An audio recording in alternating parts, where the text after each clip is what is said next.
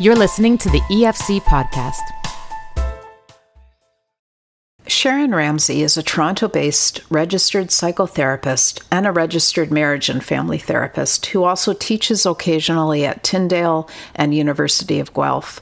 Sharon spoke to us in this podcast about all those feelings we might be having right now, some guidance for self-care, and some insights for you pastors out there especially.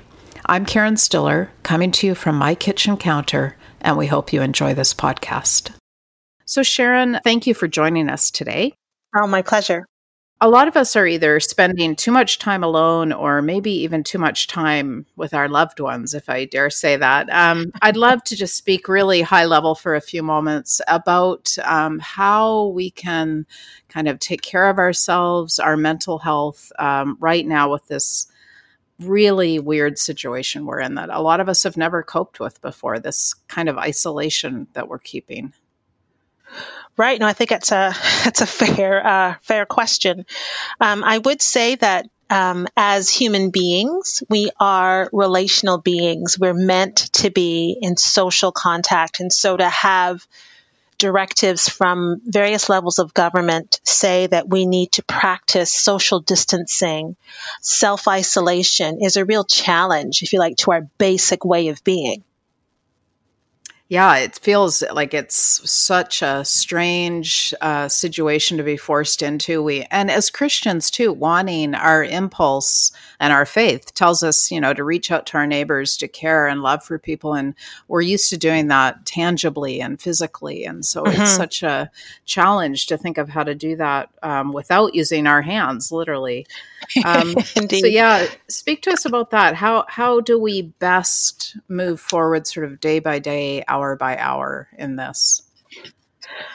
So I think that probably the biggest challenge is that now we have to be intentional. We can't simply be on automatic pilot. So, where we might shake someone's hand, where we might offer a hug, or we might make a date to go out for coffee, we now have to really think about how we can reach out to one another and even how we let other people know about our needs. So that may be the first place where we experience the awkwardness of social distancing and the real impacts of being isolated. So the first thing I would say is, how can we be intentional? How can we be genuinely interested in other people and let others into our lives when the new normal is stand back 2 meters? Mm-hmm. So how do we say we need help if we're not people who typically do that? Do I cry out to a friend and say, I need you to touch base with me? Like, what do we do to get that kind of interaction that we need? Sure. So we could do something that's really, really, post 2000s. We could phone somebody. What? We could actually talk on the phone. Imagine if I had heard that. My teenage self is rejoicing. I think we can also make use of our social media platforms in ways that are quite innovative. So, for example, the other night on Sunday, I think it was, my in-law side of the family, we had a virtual dinner party. And we weren't making the same menu, but those of us who were available, we hopped online and we sat together with a screen that kind of looked like the intro to the Brady Bunch, had dinner and talked. And it was chaotic, which is the norm for our family dinners. But it was like, yeah, hey, how you doing? What's going on? So we can certainly use social media in that way to reach out. As I say, we can also call people. If you happen to be a person that likes to write letters, this is a great time to write handwritten letters. Maybe take us, a calm walk to the post office and mail them. And then there's also the piece about the use of just something like Facebook. There are lots of ways to send comforting messages to people. The last thing I'll say from a neighborhood perspective, maybe it's the second last thing, from a neighborhood perspective, is if you know your neighbors, or if you're in a place where you were heading out to the grocery store anyway, could you put a note on someone's door and say, hey, I'm heading to Shoppers Drug Mart in 20 minutes. Can you give me a call if you need something?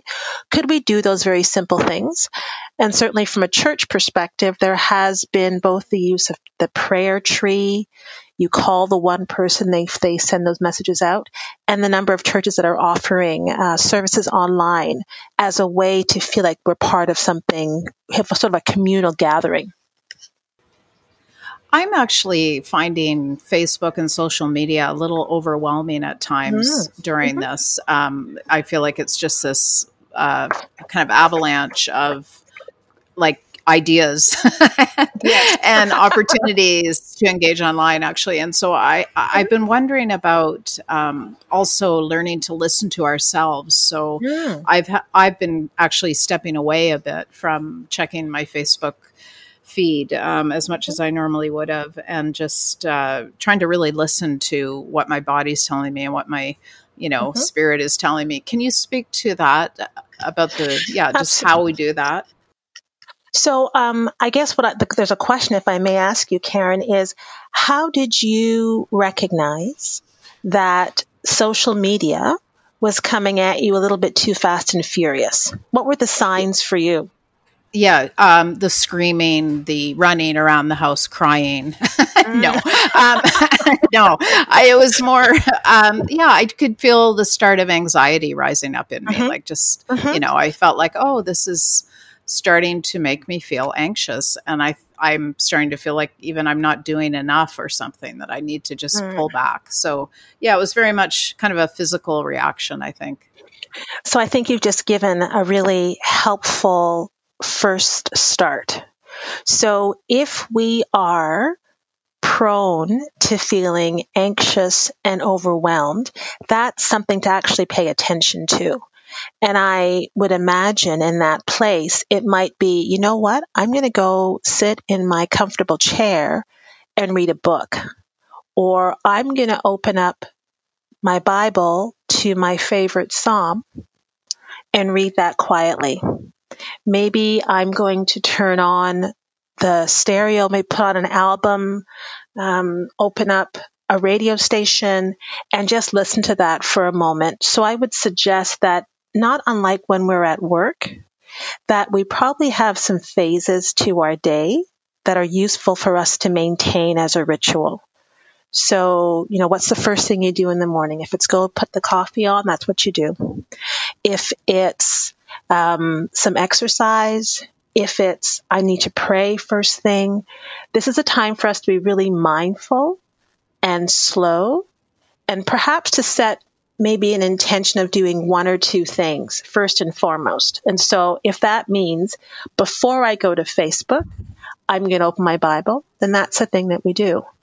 It's also probably really helpful to, as I say, to structure the day. So it's not just one endless stream of hours and minutes, but it's this morning I'm going to do, this afternoon I'm going to do, and this evening I'm going to do. And keep ourselves sort of in a fairly pared back, but predictable rhythm in such unpredictable times.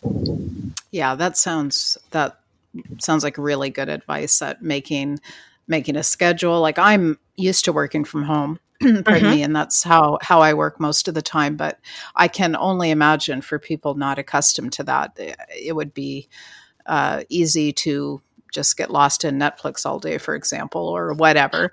And so having a schedule that keeps us some kind of normal must be really important right now. Absolutely. How about, sorry, go ahead, Sharon. I was just going to say that I think that this is another place where the practices from Jewish traditions might be helpful, that, the day starts the night before. So you're closing off one day and starting another before you head to bed. So I do think there's something about being very planful that can help us in uncertain times. Yeah, that's really good. How about just the worrying? If you live with someone who's worrying, let's take it from that perspective. Maybe you have a teen or whatever, we can all worry about this situation, obviously. How can we be a good companion to someone we're living with who is experiencing anxiety or worry? I would say the first thing for us to do is to acknowledge that to feel worried or anxious or uncertain makes a lot of sense right now. It's not frivolous. It's not someone, spinning out of control, especially when we perhaps live every day with a sense of how we control what happens, right? We go here, we go there, we take this, we don't take that. So the first thing I would say is you need to acknowledge with the people that you love that to feel a little uncertain, a little off kilter makes a lot of sense given the times that we're in. The second thing that I would say after just acknowledging that worry makes sense is that in the midst of the many things we cannot control, we don't know what our prime minister is going to say, what the mayor is going to say, what the premier is going to say. We can focus on, so what do we need for today? So instead of going super global, we get really, really local and think about what can we do today that helps us have a sense of normalcy, that helps us pay attention to this opportunity for a slower pace, and then to stay connected throughout the day so that we're not just, I've talked to you once, you should be good now, I'm off to do my thing.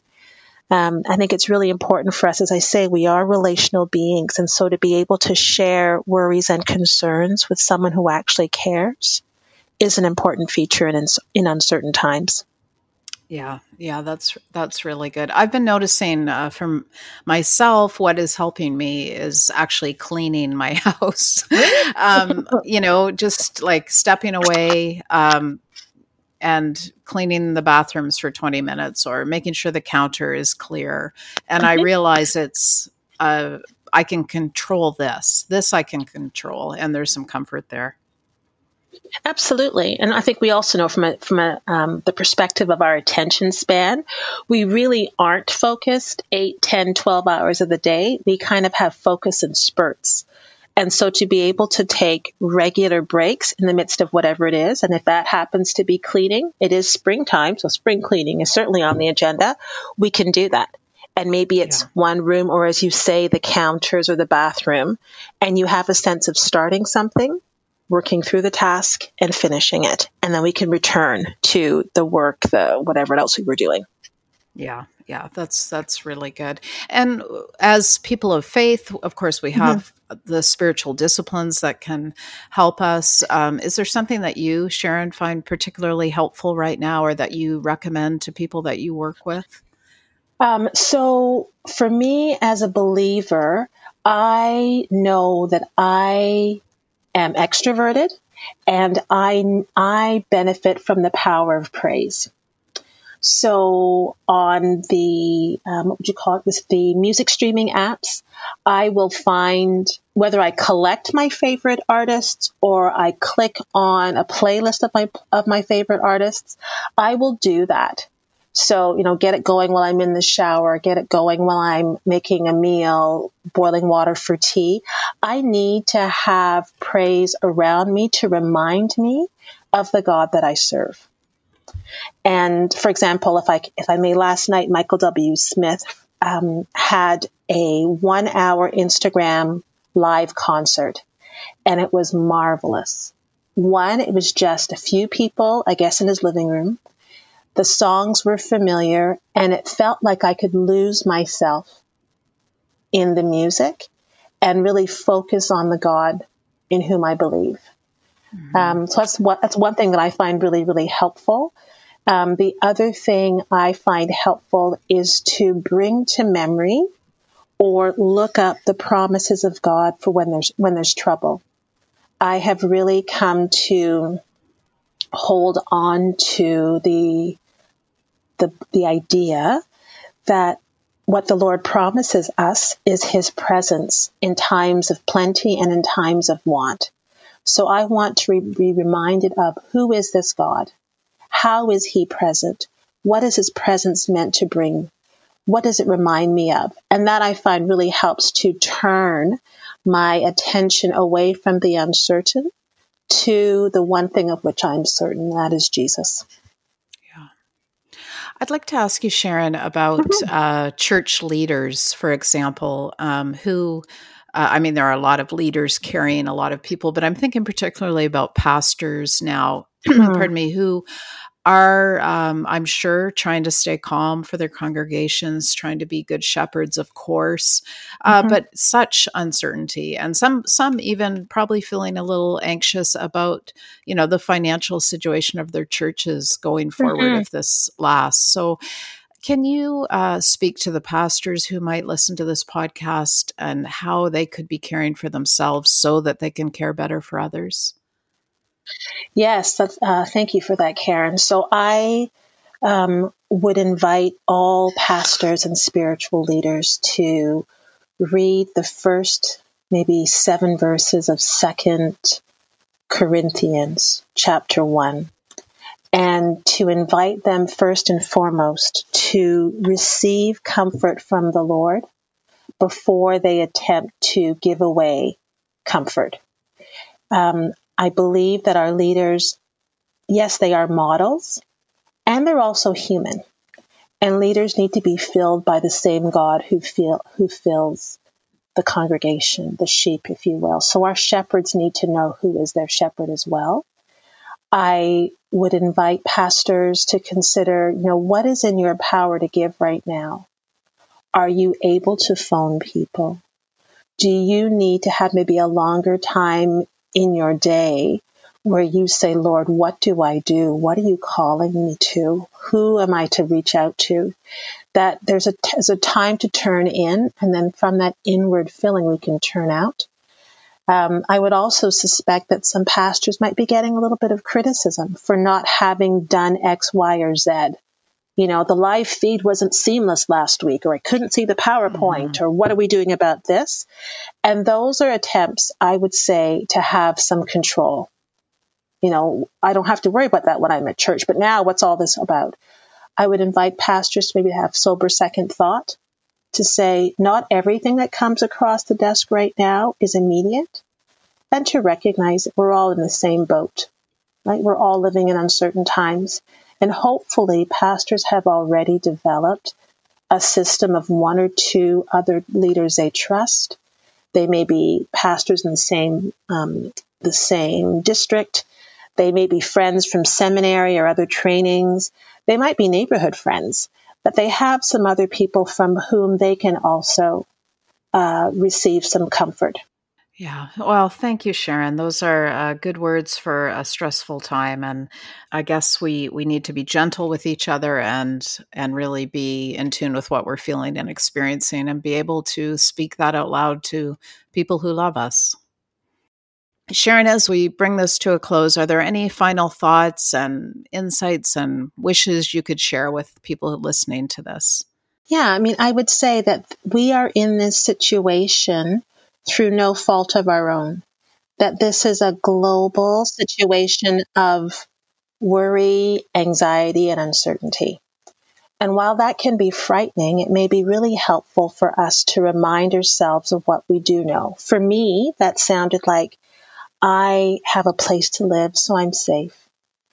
I have access to food, so I'm fed. I am warm, and I have access to the people whom I love and who know me best. And I would invite listeners to consider, to count their blessings, what they know to be true in this particular time. If they need anything, to reach out to neighbors or friends, telephone, distress lines, that we not be ashamed to acknowledge our place of need, and that we not be uncertain or blinded to our points of privilege and comfort, and that we take it one day at a time, because the more we can do together to manage what's going on, the better it will be for all of us. Beautiful. Thank you so much, Sharon.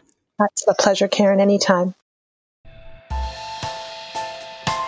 Thank you for listening to this podcast. To listen to more and to subscribe to Faith Today, Canada's Christian magazine, please visit www.theefc.ca/faith today.